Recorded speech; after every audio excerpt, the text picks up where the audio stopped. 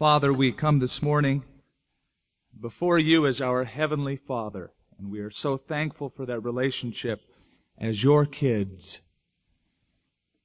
Lord, I pray that this would be a day where fathers in this congregation feel special and feel a new challenge as well to be all that you have called them to be. We ask this, Lord, in Jesus' name. Amen. There was a kid who said that Father's Day, when he was asked to give a description of it, he said, yeah, Father's Day is just like Mother's Day, only you don't spend so much. And I found an interesting statistic from Illinois. There was the Bell Telephone Company gave their annual statistics, and they said that on Father's Day, the long-distance calls is growing at a more rapid rate than on Mother's Day. More kids are calling their dads. The volume is increasing on Father's Day more than Mother's Day. And when they gave the statistic, they apologized for being a little bit delayed in giving the stats, but they said that in compiling the information and the billing, that they discovered that most of the calls were collect on Father's Day. So I called my father yesterday, not collect, just to tell him that I loved him and that I appreciated him and that I respected him. This is my 4th year being a dad. I love that name, Dad. It's such a great... I'm a dad. I still blow my mind at that. I'm used to calling someone else a father, but to hear a kid call me Dad gives me a special feeling. I looked up this week, just for fun, in Webster's dictionary, the term dad, and I was disappointed. It said that dad is just baby talk for father. And so I looked up father, and they said father is someone who has begotten a child. Here's a better definition of a dad by William Franklin. If he's wealthy and prominent and you stand in awe of him, call him father. If he sits in his shirt sleeves and suspenders at a ball game and picnic, call him pop. If he wheels the baby carriage and carries bundles meekly, call him papa. If he belongs to a literary circle and writes culture papers, call him papa. If, however, he makes a pal of you when you're good and is too wise to let you pull the wool over his loving eyes when you're not. If, moreover, you're quite sure that no other fellow you know has quite so fine a father, you may call him Dad. I am aware this morning that what we're going to cover is not for everyone here, because everyone here is not a father. I am also aware that some of you experience pain at a message like this because you are a couple who are infertile. You're unable to have children. I apologize for that in one sense, and in the other sense, it is a beautiful opportunity for you to honor your father, your dad, your heavenly Father, and the guy who brought you into the world with your mother. I've had you turn to Luke 15 because beginning in verse 11 is a parable. It's usually called the parable of the prodigal son or the wayward son. I want to approach it from a totally different angle this morning because it's not only the parable of a prodigal son but of a loving father. It is a portrait of a dad. It is not a complete portrait. In fact, I don't know that I would recognize a complete portrait if I saw it. I'm still very new at this business of being a dad. But this is nonetheless a portrait of a dad you could come home to. A loving father, a servant father. And there's some beautiful characteristics that make him up. It says that Jesus continued and he said, there was a man who had 2 sons. The younger one said to his father, Father, give me my share of the estate. So he divided his property between them. Not long after that, the younger son got together all that he had, set off for a distant country, and there he squandered his wealth in wild living. After he spent everything, there was a severe famine in the whole country, and he began to be in need. So he went and hired himself out to a citizen of that country, who sent him to the fields to feed pigs.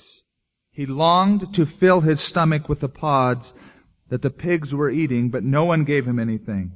When he came to his senses, he said, "How many of my father's hired men have food to spare? And here I am starving to death. I will set out and go back to my father and say to him, 'Father, I have sinned against heaven and against you. I am no longer worthy to be called your son. Make me like one of your hired men.' So he got up and went to his father. But while he was still a long way off, his father saw him and was filled with compassion for him. He ran to his son, threw his arms around him, and kissed him. The son said to him, 'Father, I have sinned against heaven and against you. I am no longer worthy to be called your son.' But the father said to the servants, 'Quick, bring the best robe, put it on him. Put a ring on his finger and sandals on his feet. Bring the fattened calf and kill it. Let's have a feast and celebrate, for this son of mine was dead and is alive again. He was lost and is found.' So they began to celebrate. Meanwhile, the older son was in the field. When he came near the house, he heard the music and dancing. So he called one of the servants and asked him what was going on. 'Your brother has come home,' he replied, 'and your father has killed the fatted calf because he has him back safe and sound.' The older brother became angry and refused to go in. So the father went out and pleaded with him. But he answered his father, 'Look, all these years I have been slaving for you and never disobeyed your orders, yet you never gave me a young goat so I could celebrate with my friends. But when this son of yours who has squandered your property with prostitutes comes home, you kill the fattened calf for him.' 'My son,' the father said, 'you are always with me, and everything I have is yours. But we had to celebrate and be glad, because this brother of yours was dead and is alive again. He was lost and is found.'" There are some beautiful principles in the paragraphs I have just read about a servant father, a dad you can come home to. And the first one is that this father honored the choices of his children. Look down again at verse 11. "There was a man who had 2 sons. The younger one said to his father, 'Father, give me my share of the estate.' So he divided his property between them." I do not want to belabor you with all sorts of background and history on the Jewish rights of inheritance, but there's a little background that is important. It was by Jewish law necessary that a father divide his property between his kids, and the sons always got the cream of the crop. The first son was entitled to 2/3 of the inheritance, the property. The second son, in this case, was entitled to 1/3. It was distributed usually upon death. The child could not just demand his right to have his property whenever he wanted it, unless Dad just for some reason wanted to do his son a favor. If the father decided it was a good thing to do, and as a favor decided to do it, he could give his sons their property before his own death. He could divide it up before that time.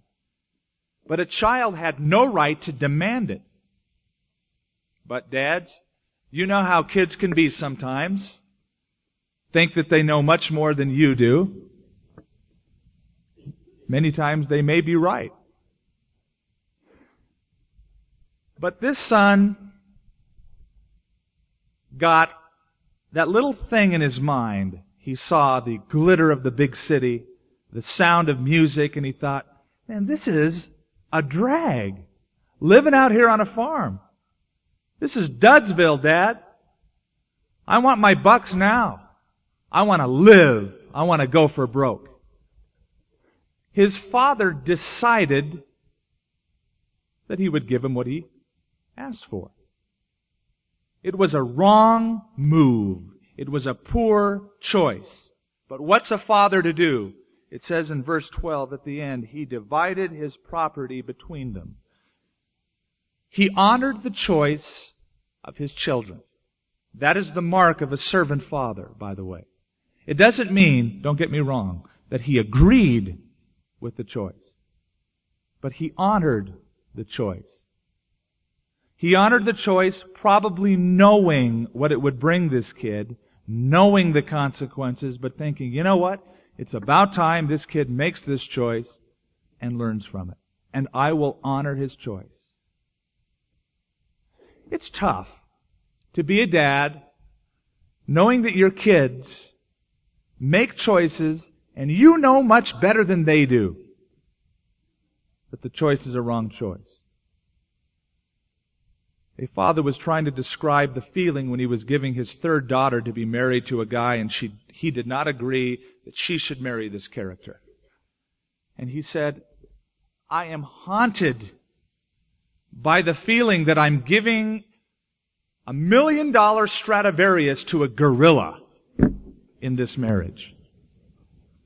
That's how he felt. But he honored her choice.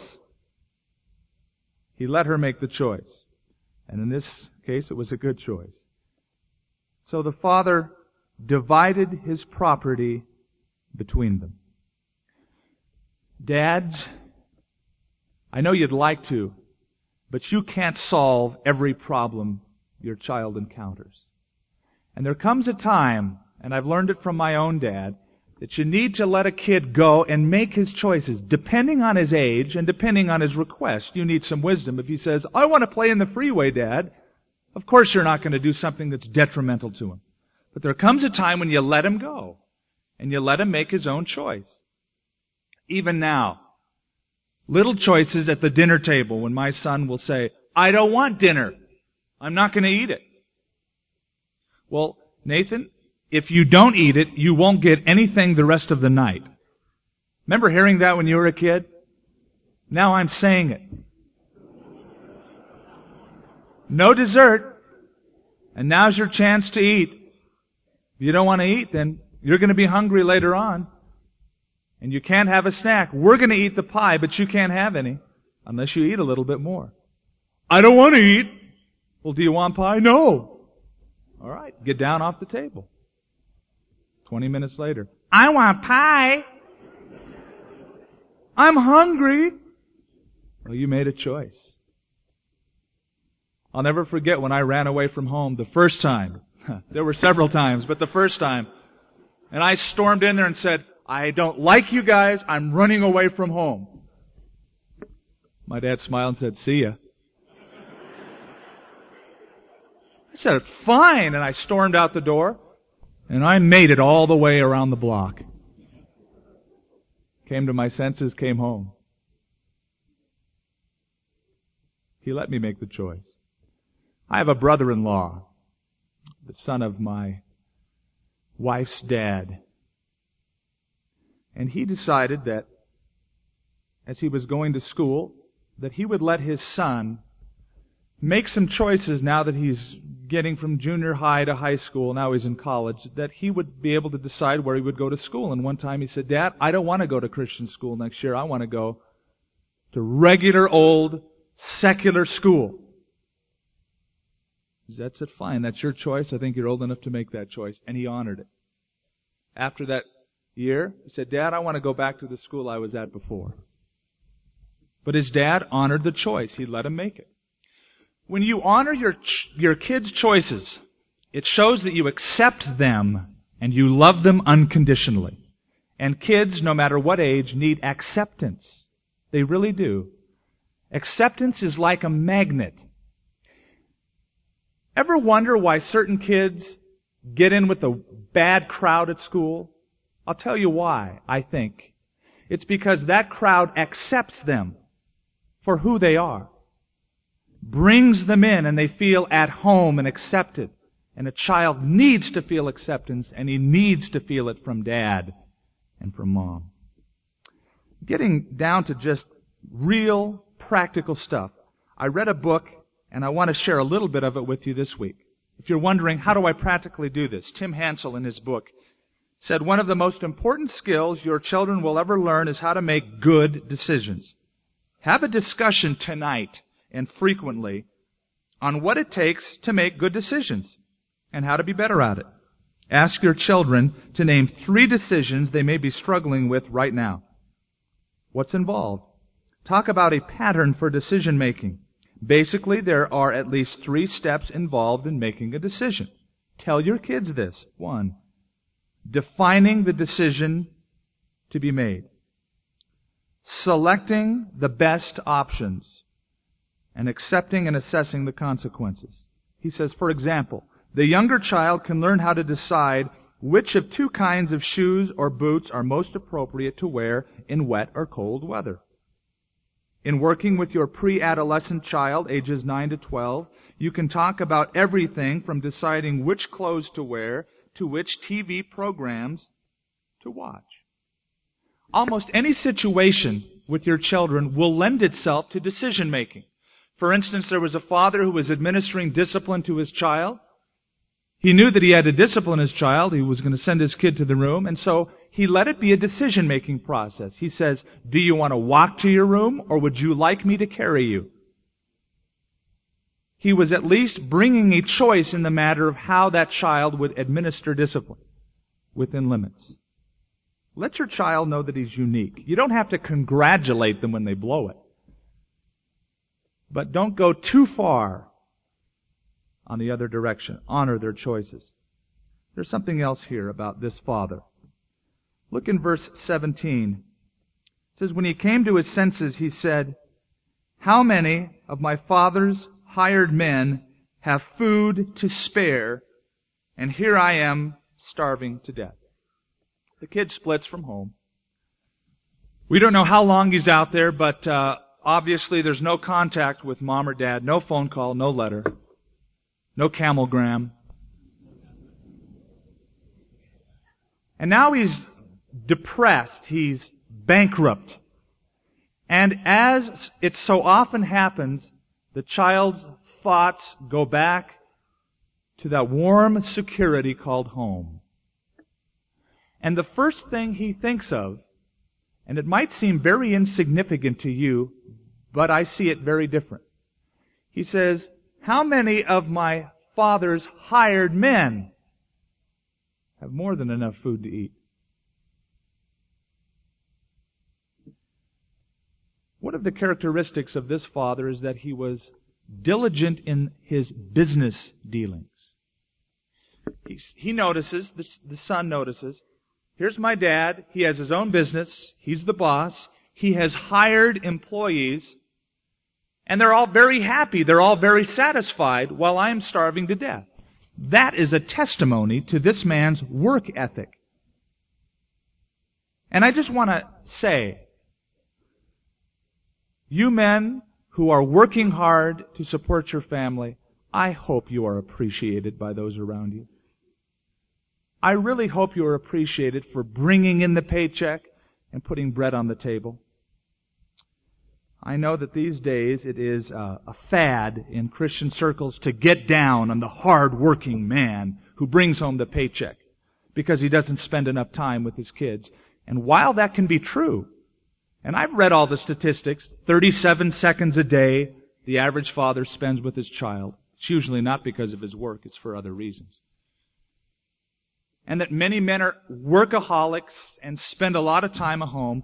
The other side of that is there's a lot of men out there who are working real hard, and families have that hard-working dad to thank for their survival. And I think they ought to be appreciated for it. I blessed my father yesterday on the phone. He has been such a role model to me of integrity in the business world. People knew him as a man of honesty, integrity, and hard work. And happy is the family who has that kind of a guy around. It's not easy being a father.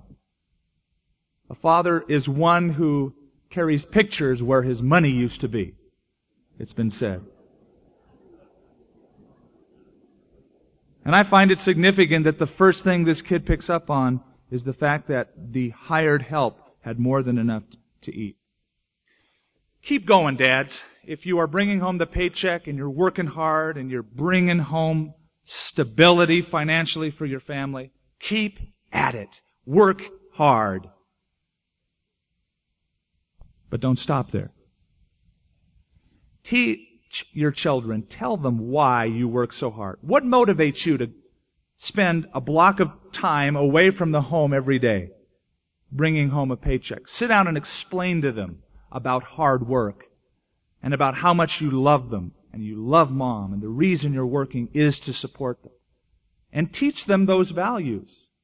When you give them something, be careful that you restrain yourself a little bit and don't just lavish things on them without teaching them hard work for some of those things. Because we generally don't appreciate things unless we work for them. Teach your children that. Teach them responsibility at home and in the workplace. Blessed is the family who has a hard-working dad. More blessed is the family who has a hard-working dad, but who can balance out his work with his family life. Today's the day to call your dad or see him face to face and say, Dad, thanks for all the years of hard work you invested so that we could have a few nice things. Yeah, we didn't get to know you like we wish we would. And maybe you didn't give all of yourself to us, but thank you for all that you have done. I bless you. Thank you for teaching me responsibility. Let's go on. Look at verse 18. It says, I will set out and go back to my father and say to him, Father, I have sinned against heaven and against you. I am no longer worthy to be called your son. Make me like one of your hired men. So he got up and he went to his father. I call this approachability. Here's a father who honored the choices of his children on one hand, was diligent in business, and now when the son comes home, he's approachable. See, here's this kid. He's been out on his own. He's squandered all of the resources in the family. And he is rehearsing in his mind what it would be like if he were to show up at the door once again, knock on the door, and Dad were to open it and he'd see his face. What would his father do? Never once does this kid hesitate or think that his dad would turn him away and not let him come home. Never once is there a hint that his dad is not approachable. He goes, I know what I'll do. I'll just go to my dad. And spit it out. Tell him the truth. He's approachable. And so he got up and he went to his father. Your kids know you better than you think they do. They usually can predict your response. This kid knew that his dad's response would be one of love. I'm going to ask some questions and I know what the answer is, but I'll ask them anyway. Don't you want your kids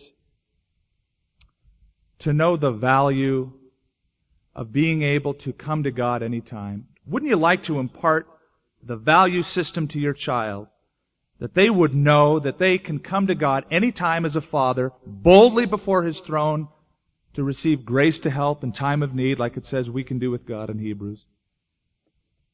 I know that the answer is yes. You want to train the child that he can call on God anytime. You never have to stay away. Then, dads, let's role model that to our children. The role model of approachability. Let them think when something's wrong, I know what I'll do. I'll tell Dad.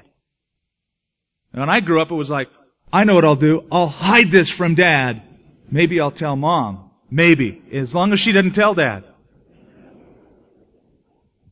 Would it be great if the first thought was, I'll talk it over with Dad. I'll approach him. I could tell him. The very first impression that a Christian child has of God is from his father. Because he's saying, Dad, Father, as he grows up.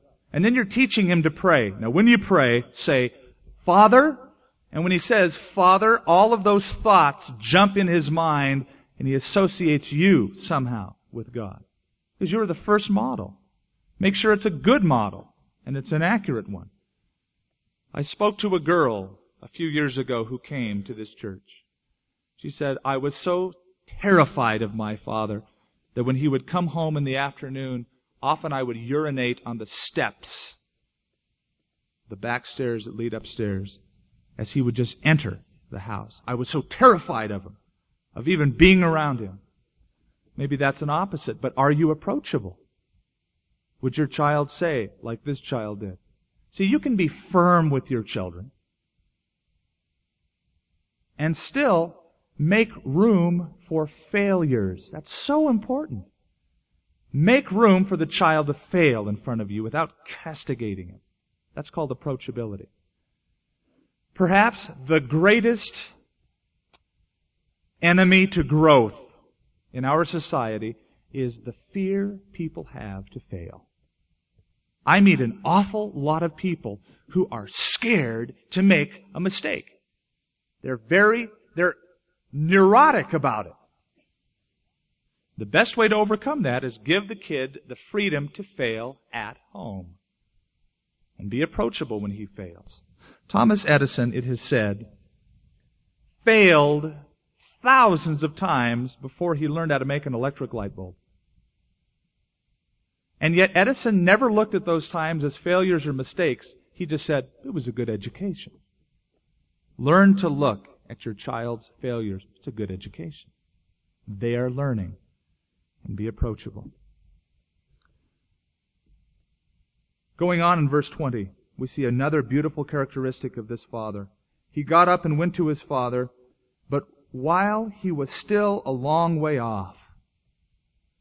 Let these words soak into your heart as we read them. Look at that. While he was still a long way off, his father saw him and was filled with compassion for him.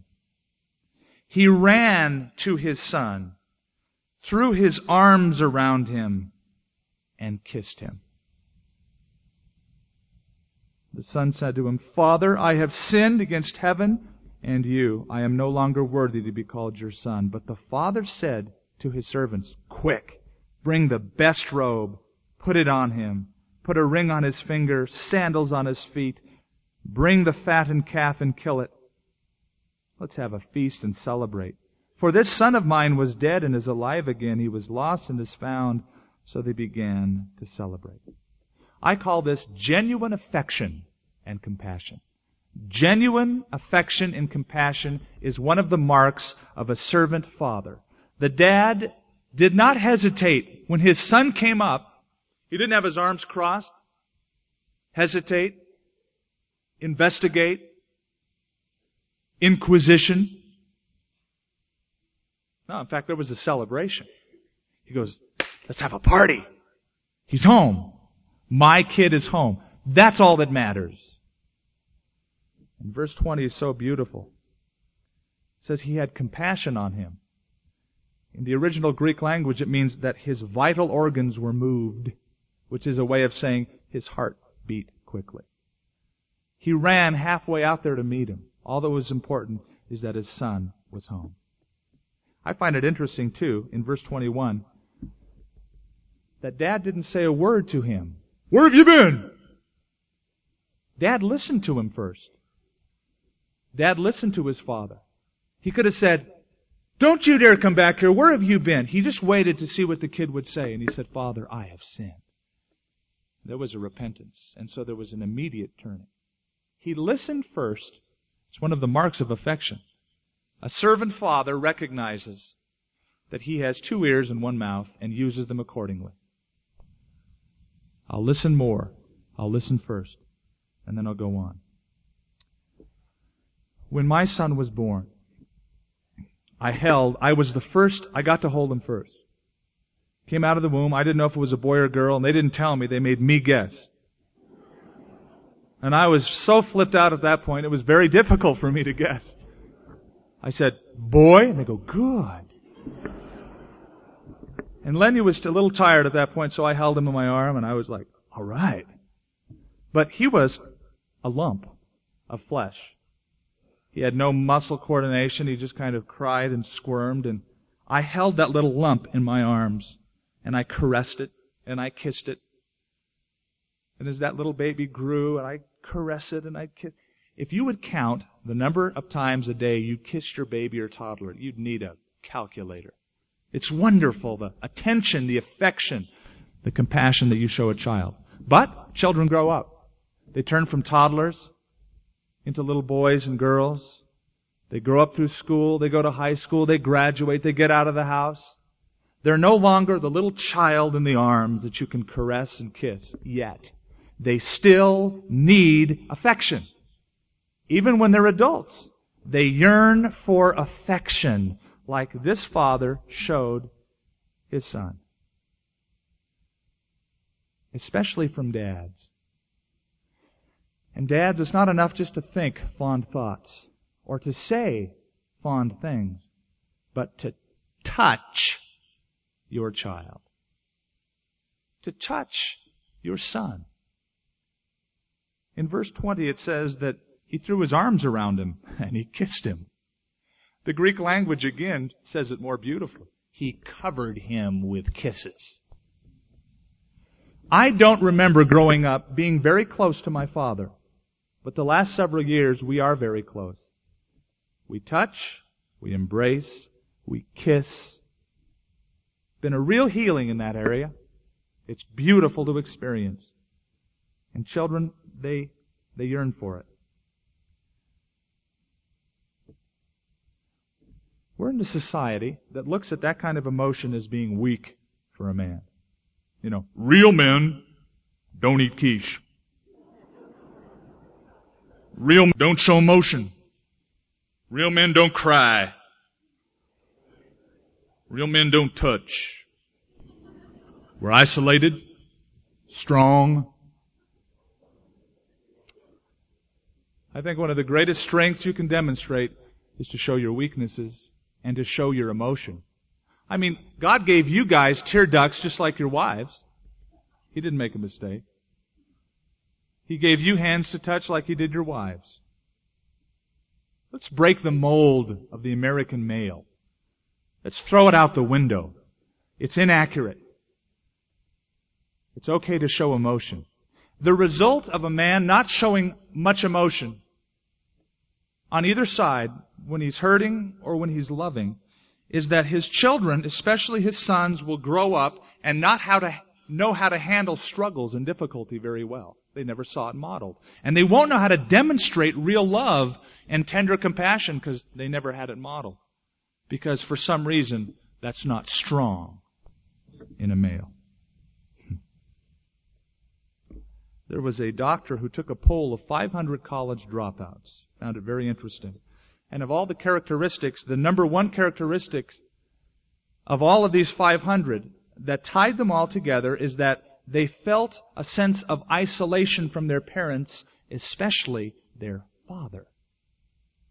They felt like they were unable in so many areas to cope with some of the struggles they were facing. I found something I wanted to share with you written by a dad during World War II to his son. Dear son, I wish I had the power to write the thoughts wedged in my heart tonight. As I sit watching that small star and wondering where and how you are. You know, son, it's a funny thing how close a war can really bring a father who for years with pride has kept emotions deep inside. I'm sorry, son, when you were small, I let reserve build up the wall. I told you real men never cried, and it was Mom who always dried your tears and smoothed your hurts away, so that you soon went back to play. But son, deep down within my heart, I long to have some little part in drying that small tear-stained face. But we were men. Men don't embrace. And suddenly I found, my son, a full-grown man with childhood done. Tonight you're far across the sea, fighting away from men like me. Well, somehow pride and what is right have changed places here tonight. I find my eyes won't stay quite dry, and that men sometimes really cry. And if we stood here face to face, I'm sure, my son, we would embrace.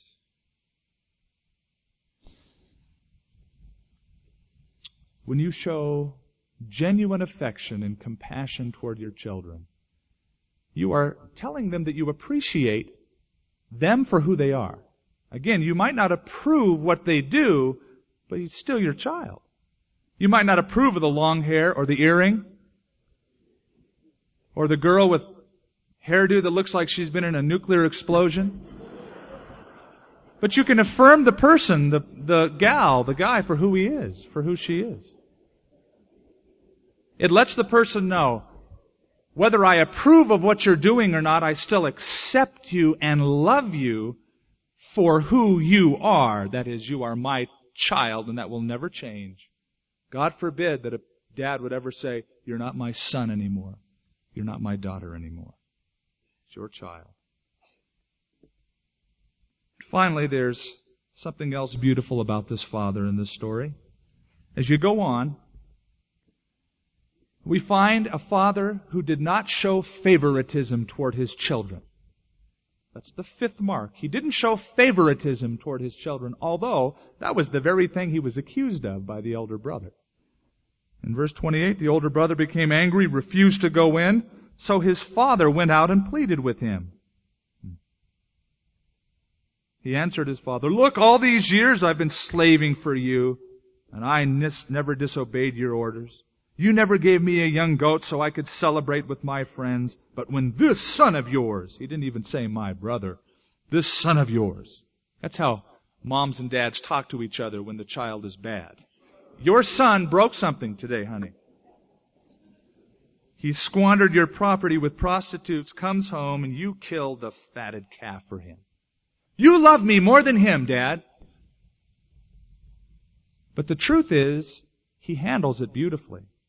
In verse 28, it says, the father went out and pleaded with him. It was always a mark of a disgrace for a child to refuse to come in and speak to his father. If a father had to leave the house and go outside, it meant that he was humbling himself, according to Jewish custom, because a father never did that. But this father did. He humbled himself, went outside, and he pleaded with him. Not only that, but verse 30 says, my son, you are always with me, and everything I have is yours. But we had to celebrate and be glad because the brother of yours, notice the language, was dead and is alive again. He was lost and is found. This father did not at that point become angry with the elder brother or compare the older brother and the younger brother. You know, why can't you be as good as Pete?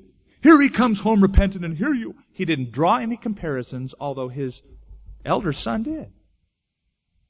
He decided that he would love both children equally. And he spent time pleading with the older one and affirming the fact that, hey, everything I have belongs to you. There was no favoritism in this father. Whenever we compare, somebody loses. This father refused to make those comparisons. This is a dad you can come home to. This is a dad you can be proud of. This is the kind of a dad I want to be. Dads, live your life as a father so that as your kid grows up and as people say, you know, you remind me of your father, that the kid will stick out his chest, not his tongue. He'll be proud of it. That's my dad. He's a dad I can come home to. I love him, I honor him, I bless him. I want to end with one scripture. You can turn to 1 Thessalonians chapter 2. Please. Paul is writing to this church, and he uses the language of a dad. In the second chapter of 1 Thessalonians, verse 10, he says, you are witnesses, and so is God, of how holy, righteous, and blameless we were among you who believed. For you know that we dealt with each of you as a father deals with his own children, encouraging, comforting, and urging you to live lives worthy of God who calls you into His kingdom and glory. Let's do it, dads. Let's encourage our children and nurture them into the kingdom of God to live holy lives unto the Lord. to be a compassionate dad, a dad good in the business world, letting us make choices, letting your children make choices, on and on and on. But especially urging them to live lives worthy of God. How about it, dads? Let's make a covenant today, all of us, that will give it, by God's grace, our best shot. Not to let those things in life pull us away from the ones who need us the most. Our kids. To be diligent in business, but balance it out and be there for them. Spend more than 37 seconds a day with them. And let's throw out the myth of quality time versus quantity time. It's a cop-out. Come on. You need quantity, at least some kind, to have any kind of quality. Let's covenant together to be the fathers as this servant father was in Luke. Let's all bow our heads and pray. Heavenly Father, you're the perfect parent. You're a father to the fatherless. We honor you today, Lord, above everyone else. Thank you for your unfailing love. Thank you for being an Abba, Daddy to us, that we can come anytime. And Lord, with that model, that example that you have, we follow. We make a commitment as dads to follow that. And Father, I want to pray for those fathers in this church this morning who haven't made you their heavenly Father. I pray that they would. I know that many of their children are praying that they would even now. Make a commitment to follow Jesus. And Lord, we want to also pray just for our dads.